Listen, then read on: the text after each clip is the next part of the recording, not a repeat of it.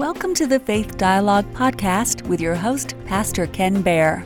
Are you ready to swim in the deep end of the Bible pool or climb to the top of Faith Mountain? If so, open the eyes that see, those ears that hear, and a heart that is receptive. Get your cup of coffee and your Bible as we begin. Hi, thanks for joining us today. We are continuing in our sermon series called Unstoppable as we've been traveling through the Acts of the Apostles. We've learned about the beginning of the church. We've gone through the journeys of Peter and Paul. Paul, on his third missionary journey, finally ends up in Jerusalem. And last week, our title of our message was Paul's 5 Minutes Before the King. And we took the opportunity to illustrate how Paul's defense that he gave, which was actually his testimony before King Agrippa, was a great example for us on how to use our time wisely. Paul took the 5 minutes and gave a testimony of how Jesus had impacted his life. And we said that actually this model testimony, there's a couple of things we want to remember. The first thing is that you keep it short. Paul wanted to make sure that he had the attention of King Agrippa and Bernice and Festus, and he needed to keep it short because he knew that ultimately they would start to object, their minds would start to wander, and that's a good example for us on giving our testimony. And then we said that the testimony is actually broken up into three pieces. The first one is BC, before Christ. This is what I was like before I encountered Jesus Christ. Paul talks about his early life and how he was a Pharisee and how he had persecuted the followers of the way, the Christians. And then Paul had this encounter with Christ on the road to Damascus. Now for us, it likely wasn't an encounter that was that notable, but for us it changed our life because we met the risen Lord. So that's our encounter. And then after we finish up our testimony was because of Christ, or what we call AD. What happened after I met Jesus Christ? We keep it short. We have those three pieces to it. It was a great example. But so today we begin a brand new chapter. Chapter 27 in the Acts of the Apostles. And this message is going to be a little bit different. For those of you that have been following our teaching at Faith Dialogue, it's going to be a little bit different because this message, even from the title you'll understand, is called The Storms of Life. The Storms of Life. And it's going to be a little different because it's not going to be all that upbeat. Now, we've always have a reason to hope because of Jesus Christ and because of the promises in the Bible. But at the same time, we go through some very difficult times in life, and it's inevitable. It happens to everybody. Now, personally, I think if you've known me for any time, I've probably told you that I'm really not a real good counselor. In order to get through seminary, I had to take a couple classes in counseling and pastoral counseling, but I don't prefer it. I like being a pastor. I like teaching, and the reason is because in counseling, all the time, often you're trying to fix people's problems, interpersonal problems, and I'm not real good at that. I don't play communication games, for example. I don't do that. I don't encourage couples that come to me for marital counseling to fight fair or to be able to let the other ones finish. I just don't do that. I don't go that way. In fact, I'm a lot like, if you remember the old Bob Newhart series where he was a counselor, he did a little routine that basically, as a counselor, what he would just say is just stop it. Stop it. If you've got behavior that is causing some other people to think that you're crazy, just stop it. So today we're discussing the storms of life. And the reason is because in chapter 27, which is our chapter we're talking about today, we begin Paul's final journey. Some people call it Paul's fourth missionary journey, but this time he's in stocks. He's handcuffed. He's going as a prisoner to Rome to appeal the claims and the charges against him to Caesar himself. The title of my message, as I said, is The Storms of Life. And we're going to see that, particularly in our passage today, that these storms are often unpredictable, they're often severe, and very often, in fact, and most of the time, the outcome is not what we actually hope for. So let me read the beginning, the very first few verses of Acts 27, beginning in verse 1. And when it was decided that we should sail to Italy, they delivered Paul and some other prisoners to one named Julius, a centurion of the Augustan regiment. So entering a ship at Adretium, we put to sea, meaning to sail along the coast of Asia. Aristarchus, a Macedonian of Thessalonica, was with us, and the next day we landed at Sidon. And Julius treated Paul kindly and gave him liberty to go to his friends and receive care. When we had put to sea from there, we sailed under the shelter of Cyprus, because the winds were contrary. And when we had sailed over the sea, which is off Cilicia and Pamphylia, we came to Myra, a city of Lycia. There was a centurion. There the centurion found an Alexandrian ship sailing to Italy, and he put us on board. When we had sailed slowly many days and arrived with difficulty off Cnidus, the wind not permitting us to proceed, we sailed under the shelter of Crete off Salome. Passing it with difficulty, we came to a place called Fair Havens, near the city of Lycia. You know, we're going to discover soon why I chose this title. As I mentioned, today's message is called The Storms of Life. This chapter has just begun. And at verse 4, we already see that as they had been put to sea, the winds were contrary. This first portion of Paul's trip came, verses 1 through 5, actually doesn't look too bad. Like every journey, there are certain expectations, and Paul is wondering whether his expectations will be met. For Paul, God had told him that he would arrive in Rome. Back in Acts 23, the following night, the Lord stood near Paul and said, "Take courage, as you have testified about me in Jerusalem, so you must also testify in Rome."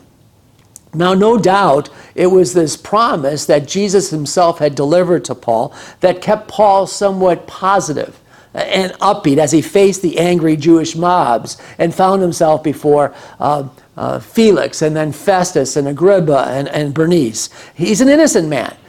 He's unjustly accused, but now Paul was finally headed to Rome. So at the beginning of this journey, he should be encouraged. You know, at the end of his third missionary journey, he had arrived in Jerusalem. That's what he wanted to do. He had delivered money that he had intended to give to the Jerusalem saints that he had collected from some of his churches that he had planted. He had brought greetings to the saints in Jerusalem and the love from the Gentile churches. But then things got out of hand. And these angry Jewish leaders attacked him, and they accused him. And Paul ended up being in prison for the past 2 years. But Paul had very wisely appealed to Caesar. He had exercised a right that he had as a Roman citizen. And now he's on his way. At least the journey for which he has waited so long has begun.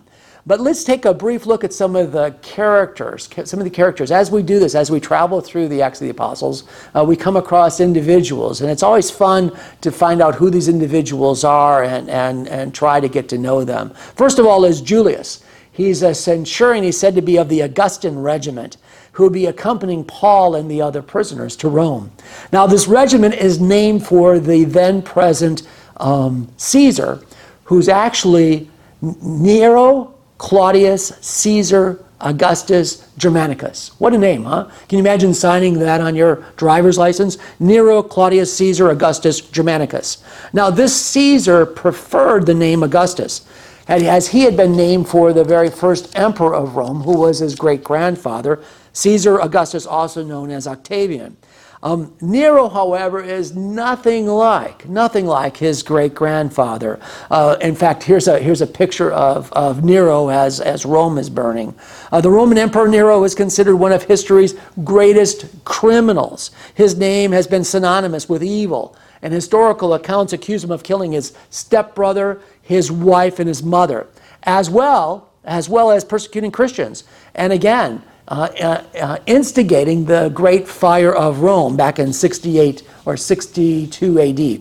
Now, after a very turbulent 13-year reign, the Roman Senate ran out of patience and declared Nero a public nuisance, an enemy. Nero then fled, and in 68 AD, shortly after he fled, he actually committed suicide. You know, And I tell you these stories of Nero, and I want to contrast these leaders that we read about, not only Nero, but also Festus and Felix and Herod and Bernice, and I'm not going to go into all of their problems and their issues, but they're contrasted in the scriptures by these centurions. Most of the centurions that are depicted in the Bible through the gospel accounts, as well as through the Acts of the Apostles, are being depicted as honorable and noble men.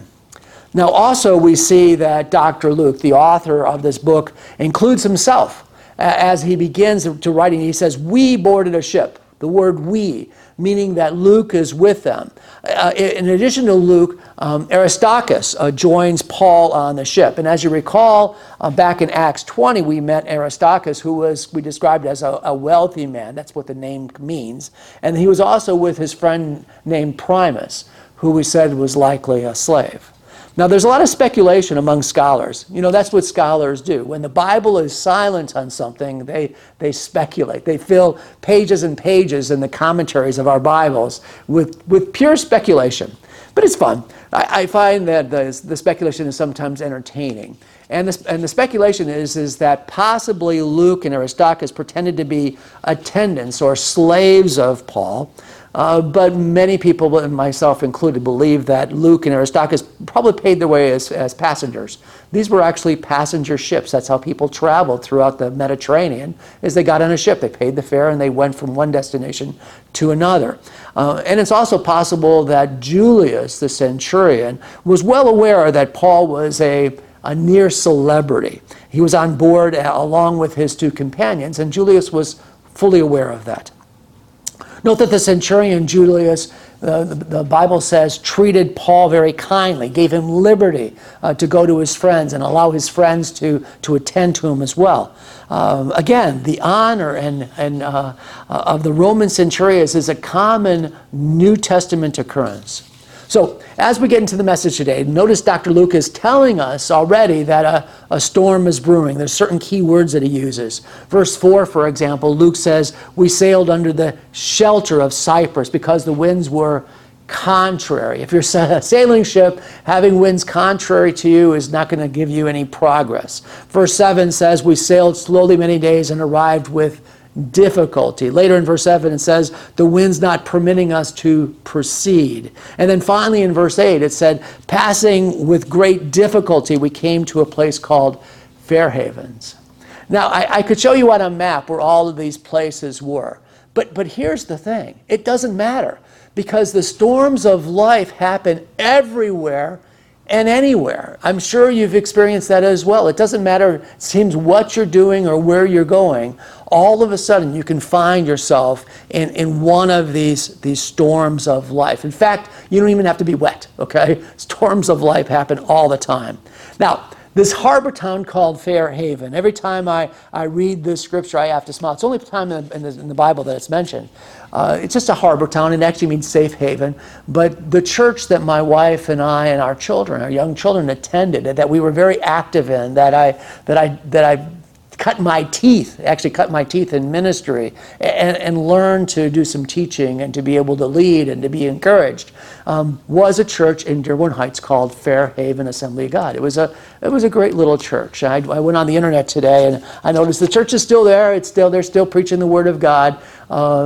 I just love seeing that word because it brings such great memories back to us.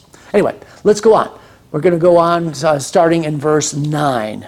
"Now when much time had been spent, and sailing was now dangerous because the fast was already over, Paul advised them, saying, 'Men, I perceive that this voyage will end with disaster and much loss, not only of our cargo and ship, but also our lives.' Nevertheless, the centurion was more persuaded by the helmsman and the owner of the ship than by the things spoken by Paul. And because the harbor was not suitable to winter, and the majority advised to set sail from there also, if by any means they could reach Phoenix, a harbor of Crete, opening toward the southwest and northwest, and winter there." Now, Dr. Luke also provides some amazing commentary. saying sailing was now dangerous because the fast was over. Now, the fast that's talked about here, by the way, is the Days of Atonement, also known as the great Jewish feast as Yom Kippur. The feast of Yom Kippur, or Day of Atonement, is said to afflict the soul, to atone for the sins of the past year. During the days of this Jewish feast, Jewish tradition teaches that God inscribes all of our names in either the book of life or the book of death. Now, Paul is warning them to stay put, to wait out the season, to wait out actually the winter at Fairhaven, but they decide to push on. Now, how many of you know that even if you haven't been on the seas much, how many of you know that the seas can be treacherous? The seas can be unforgiving. Maybe you remember these lyrics. I'd sing it to you, but then you would ask me to leave. The legend lives on from the Chippewa on down of the big lake they call Gitche Gumee. The lake, it is said, never gives up her dead.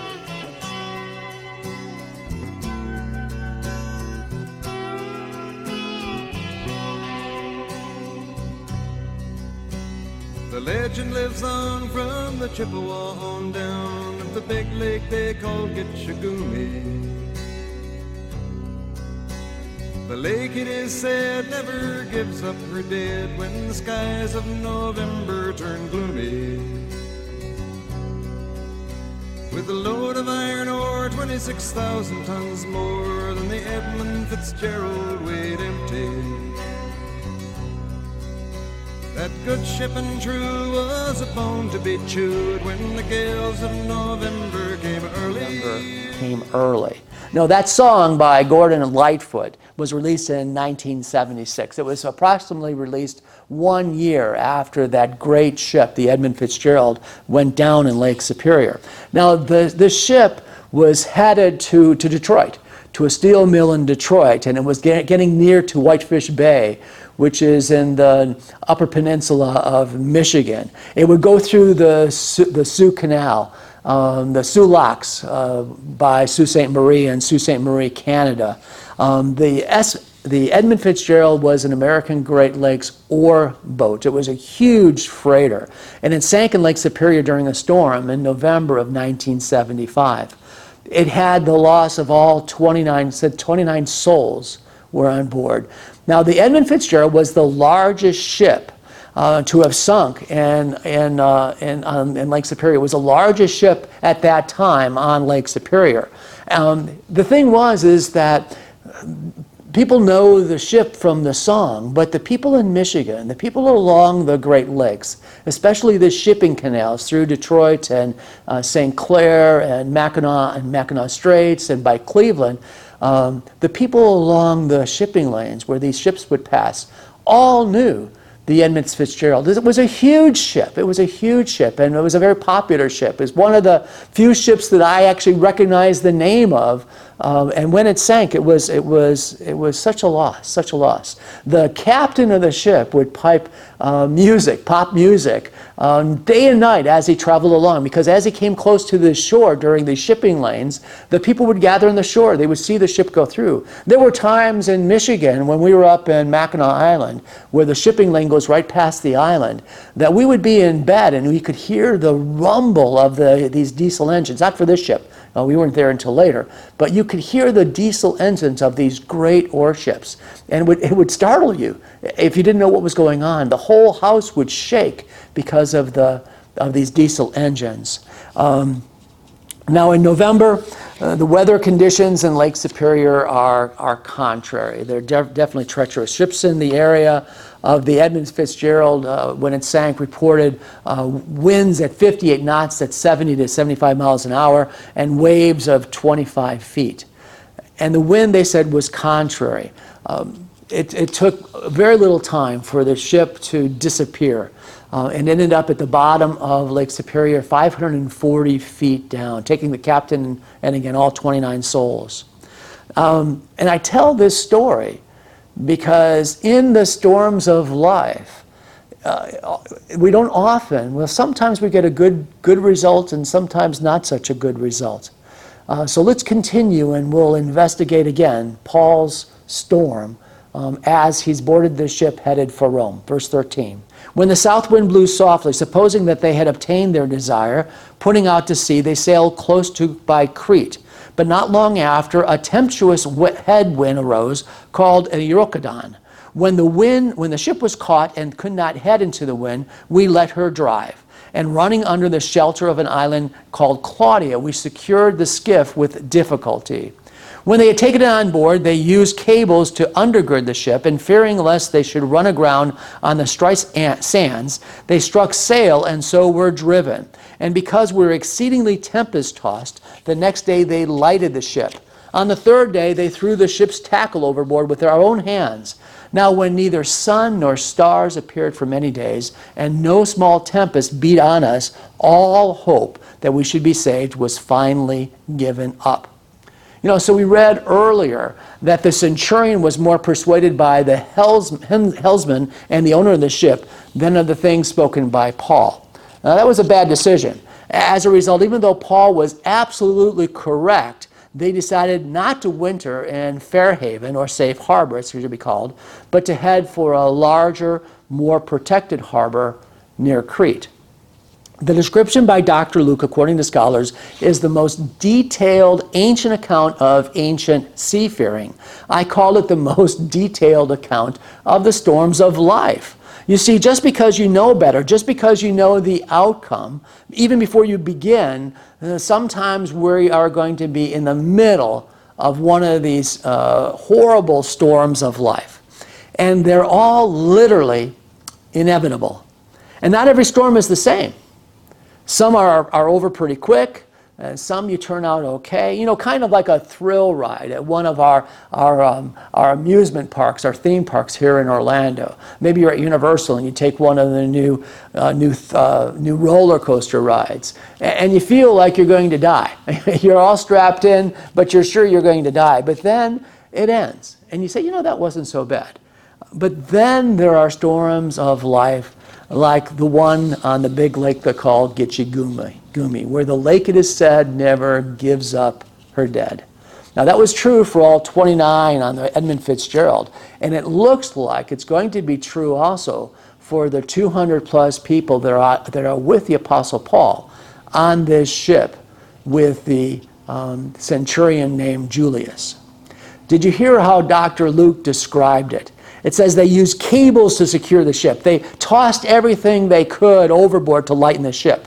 Verse 19, it says, on the third day we threw the ship's tackle overboard with our own hands. Now tackle is the last thing you want to get rid of on a ship. It's used to load and unload the ship. It's the rigging, the planks, and the boards to disembark. It's likely all of the necessary ropes and lines to help bring the sails up and down in order to fully navigate. They couldn't navigate.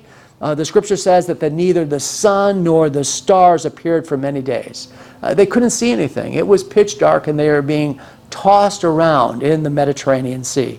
It certainly doesn't look good. I find it interesting that Dr. Luke references that the fasting, the feast of Yom Kippur, also known as the Day of Atonement, was over. The time of the tribulation is often pictured as the final Day of Atonement, where God atones for the sins of the human race. In the storms of life, like this storm that Paul is going to experience, we often individually feel like we are also being judged by God. However, as a believer, we don't have to worry about the judgment of God. We have passed from judgment into life. God is on our side. He has forgiven our sins. God's on the throne. He has a plan for you, and He cares for you. We shouldn't let our circumstances, as dire as they are, determine your outcome. I want to call your attention to the very last verse of today's message, verse 20. It says, now when neither sun nor stars appeared for many days, and no small tempest beat on us, meaning it was a huge storm, all hope that we would be saved was finally given up. Now, I told you this morning that all stories don't necessarily have a happy ending. Now, the Apostle Paul is headed to Rome, and the trip started off pretty good. Paul's companions, Luke and Aristarchus, were with him. That's a blessing. This is a prison ship, and even though there's prisoners, there's no Jews attacking Paul anymore. The centurion of the Augustan cohort named Julius is treating Paul kindly, and while there are some difficulties, they arrive in a place called Fair Haven, a safe harbor. Paul tells them to go no further, stay in safe harbor. But of course, what do? They decide to press on. Has that ever happened to you? Have things started off okay, but all of a sudden they just get ugly? You know, maybe the doctor has told you, well, I've got some good news for you, but I've also got some bad news. Or possibly you're home late at night and the telephone rings and it's a call from somebody in the family and you're immediately overjoyed because you're getting to talk to a loved one, but there's a reason they called you. They have some bad news that they have to share with you. Now, the thing is that with Paul, things got ugly pretty quickly. The wind was against them. Paul had been wise. He told them what to do, but they decided to press on anyway. It says the centurion paid more attention to the pilot and the owner than he did to Paul. And it said that the wind pressed against the ship. They tossed everything they could overboard, but that still was not enough. And then at the end, there's no sunlight, no moonlight. They're just being tossed around. They've taken everything off, and it seemed like all hope of us being saved was abandoned. But here's the thing. The story is over, but the journey still continues. I want you to remember that. Even though the story is over, even though the storm is over, even though it doesn't look very good, the journey continues. Paul was told he was going to Rome, and he's not there yet. Now, I'm intentionally ending this message today on verse 20, where all hope appears lost. And the reason I'm ending it there is because so often we need to understand that we can learn from stories like this, even stories of the Edmund Fitzgerald. And here's the thing, it's not what I go through that determines where I end up. And that's true temporally, meaning here on earth, as well as eternally. For example, just take a look at some examples. All of you understand job loss. Many of you have discovered job loss. But if you have ever discovered this, that everybody that loses their job, not everybody goes broke. Many of you understand what it means to have betrayal, either by a friend, a relative, a colleague, a neighbor. But just because you're betrayed doesn't mean you have to be bitter. Many of us have understood violence. Many of us have been the victims of violence, a crime, a personal attack. But even though you experience violence doesn't mean that you're broken. Some of us have discovered what it means to have unfaithfulness in a marriage from a spouse. That's heartbreaking. But have you ever noticed that there are many that undergo unfaithfulness, but many are not divorced? Also, the whole idea of what we're talking about is a lot of disappointment. You know, people can disappoint you, and sometimes you can believe that God can disappoint you too. But you ever notice that people can be disappointed but still not be angry, still not lose their faith in God? And that's why we say it's not what I go through that determines where I end up.